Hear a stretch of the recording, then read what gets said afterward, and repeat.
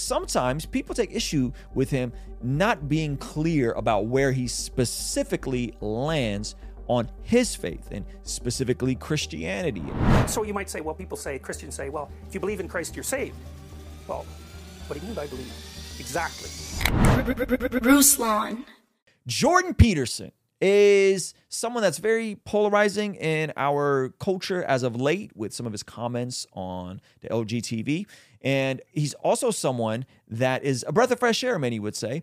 And him leaning into the conversation of faith and religion with his panels on things like the Exodus are fascinating. But sometimes people take issue with him not being clear about where he specifically lands on his faith, and specifically Christianity. And people kind of find that frustrating. Well, he did this biblical literacy, Logos and Literacy series, and going over the history of the Bible, going to the Bible Museum in DC, all kinds of fascinating topics. And I think that Jordan Peterson has been leaving us breadcrumbs all along. I think he's actually very shrewd, and he doesn't want to be overt in terms of where he lands. One of his good friends is Jonathan Pajai, I think is how you say his last name, who's an Orthodox Christian. And I got a great video. We're going to react to that at one point. And he is overt in his faith. But Jordan Peterson isn't very clear on where he is with the issue of the resurrection. In the past, he said the resurrection of Jesus, he's agnostic on it. He's not sure if it literally happened. But he continues to live his life as if God exists.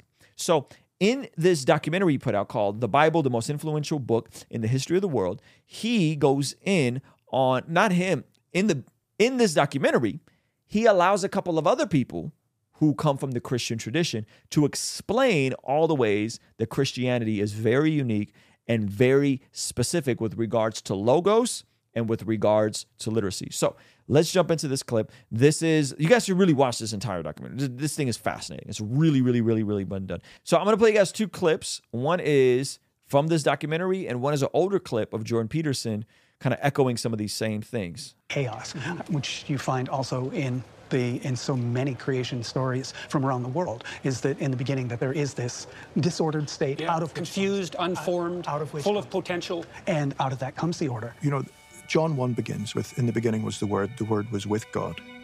The Word was God. God is before all time.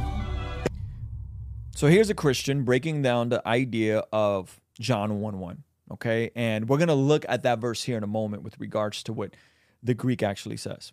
If he is the creator of the world, he created beauty.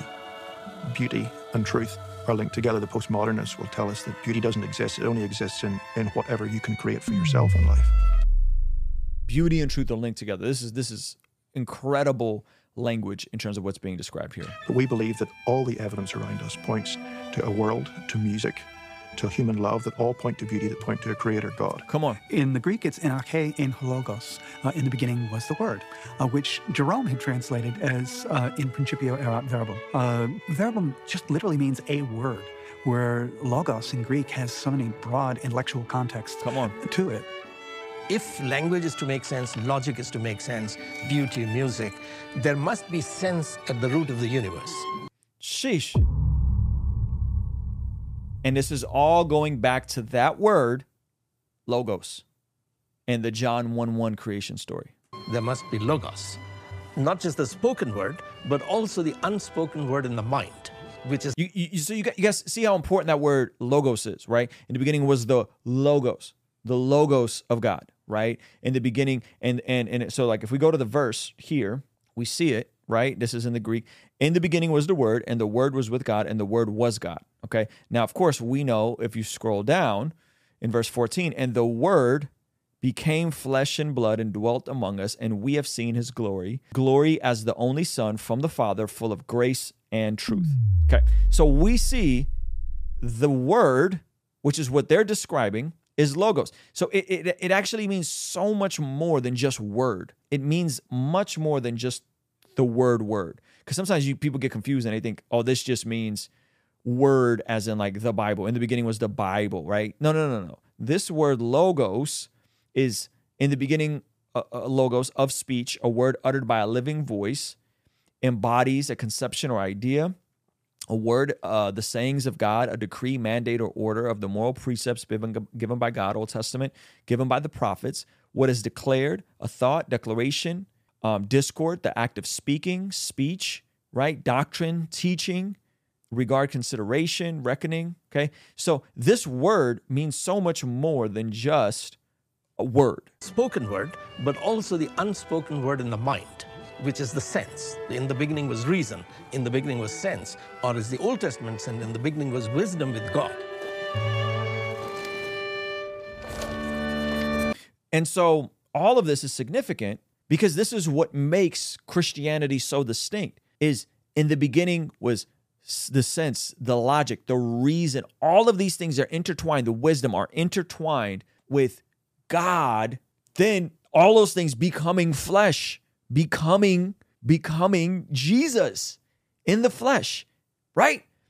And so Jordan Peterson has this entire segment right in the first 10 minutes of this biblical literacy documentary of Logos and Literacy. And so I went back and I found this old clip of Jordan, and here he is, noticeably, this is years ago, but he's been on this for a while.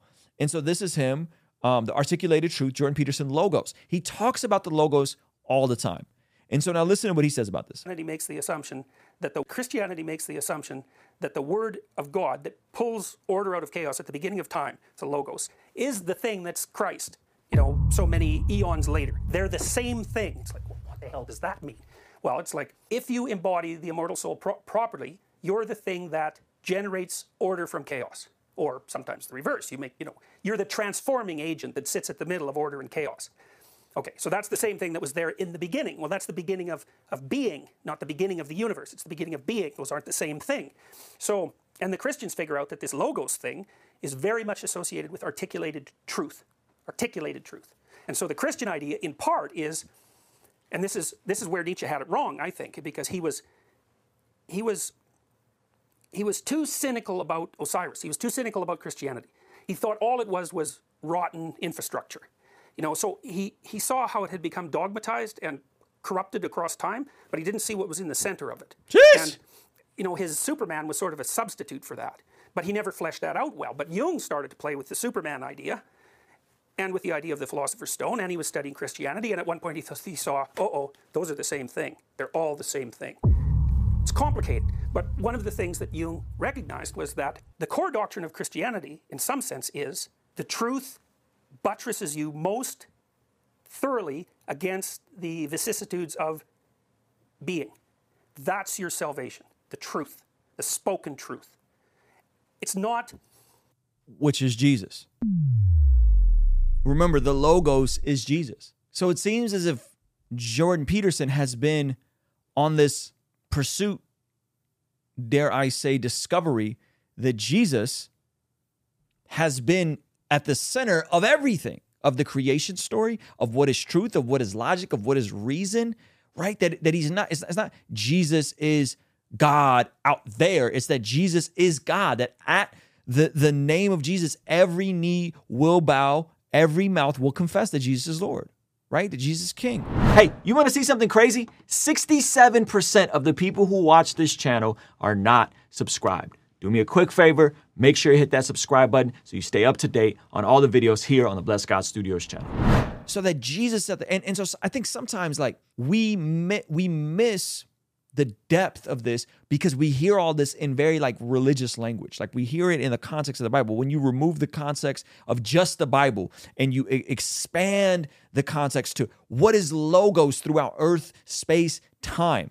What does that mean? That Jesus really is at the center of it all. And so let's play a little bit more of this. So you might say, Christians say, well, if you believe in Christ, you're saved. Well, what do you mean by believe? Exactly. You say Jesus Christ is the Son of God, and you say, I believe that. Just because you say that doesn't mean you believe it at all. It has almost no bearing on what you believe. The question is, how do you act? And the fundamental question that's under all that is your speech true? Now, then you might ask, well, what does true mean? Well, and the answer to that would be, it's twofold. So you see what he said, right? Like, because we know that even the demons believe in shudder, right? But he's echoing Romans 10, which it says, if you believe in your heart and you confess with your mouth that Jesus is Lord and that God raised him from the dead, that you will be saved, right? For it is with your mouth you confess and it is with your heart you believe. And he's pointing back to, well, what does that mean? What do you mean by believe? What do you mean that when you say believe that Jesus is Lord, that Jesus is the Logos, that Jesus is God, that Jesus is reason, logic, wisdom, creator, all of it, right? What does that mean to believe something when we see Jesus echoing, if you believe in me, you will abide in me? And how does that flesh out? And so he kind of ties it into being truth. But I think what it means to me, and I think what the scriptures would testify, is that if you believe in something with your heart, that requires a response to it. And also, if you believe that Jesus is who he says he is, that there is a heart change, that there's a transformative process that happens from the inside out. See, religion is from the outside in. Religion is, I need to adjust all these different things about my life because I know I'm not living right and I need mercy from God and I need to do these rules I need to keep. But I think Christianity is unique in that it's coming from the inside out. That something about this Jesus, this Logos, this center of absolute truth, the way, the truth, the life, something from in me placing my faith in this Jesus, this Yeshua, something supernatural happens in my heart. And the things that I once loved, my sin, the world's way of doing things, being my own God, I hate those things. And the things that I once hated, church, religion, order, submission, worship, all of a sudden, those things I begin to love. I developed an appetite for the Bible. I didn't understand why I want to be around Christians. I used to think Christians were weirdos. No, I want to be around Christians. All of a sudden, now I'm thinking, I can't fornicate with my girlfriend. I can't do that. And if I have a slip up, I can't no longer just go to the clinic and take care of it. I can't do that. No. There's something about that that's wrong, right? Like, no one told me these things. No one said these things to me. Something just clicked. It was like the light bulb went off. And I think that's what's unique about Christianity. And I feel like, I don't like using feel statements, but I feel like this is just like, if I had to be honest with you guys, I think Jordan Peterson is leaving us these little breadcrumbs in an attempt, whether this is good or bad, this is not a judgment call, whether this is good or bad, in an attempt to not alienate his audience that has agnostics and has Muslims and has atheists and has Jewish people a part of it, because everyone wants to claim him for himself. And so I think he is attempting to articulate something plainly without going all the way and taking a label on himself. Now, I'm the type where like I'll just rock out with the label. I Christian everything, right? And I don't think he would deny being a Christian, but when you try to pin him down on what about the resurrection? What about that?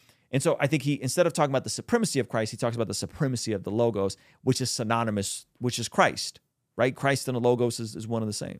What are you trying to do with your speech? There's two things you can do with it. One is you can manipulate reality so that it does what you want it to do. So, and that's the sort of speech that people use when they're trying to get what they want. The problem with that is that there's no way that they can't actually know what they want. They just hypothesize what it is that they want based on some theory, and then they try to manipulate the world so that they get that. But it's an unsatisfying venture, and often when they do get it, it's not good anyways.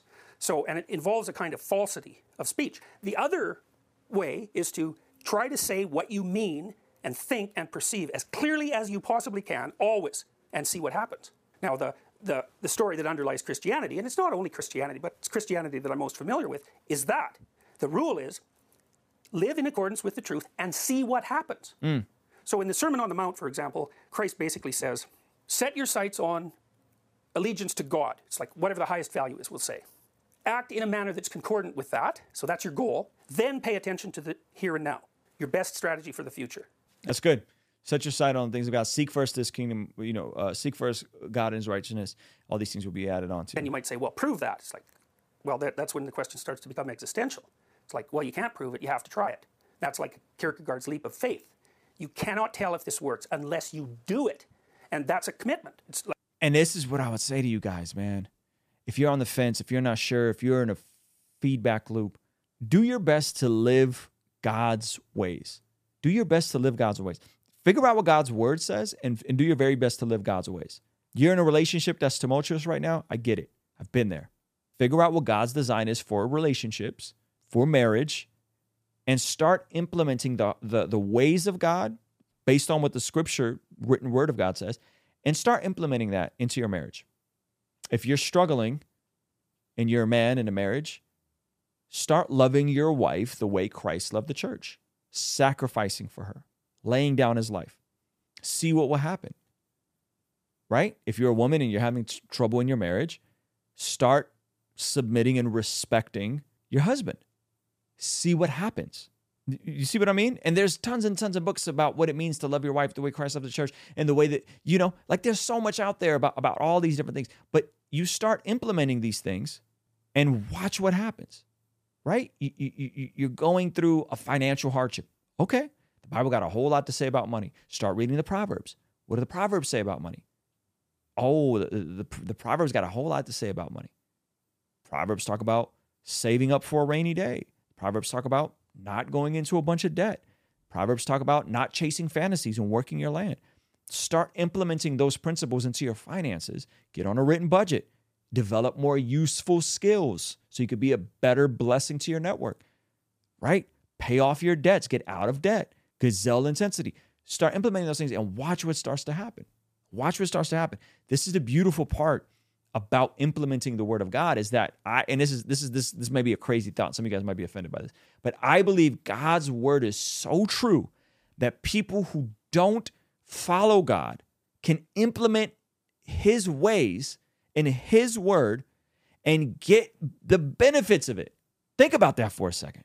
God's ways are so true.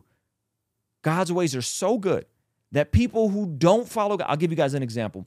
And I don't want to make a whole video about this, but just Alex Hormozi. Alex Hormozi is one of the biggest thought leaders in business right now. The dude's running a $100 million business. He ends up, I guarantee you this dude would be a billionaire at some point. He has a YouTube channel. He does really good business advice. Alex Hormozi talks about a lot of this stuff from a business standpoint. Value added to your customer, putting your customer's needs first. And he's brilliant. And Alex Hormozi came from a Christian background. He was saved. He was following Jesus, and he unfortunately deconverted. I made a couple of videos about him.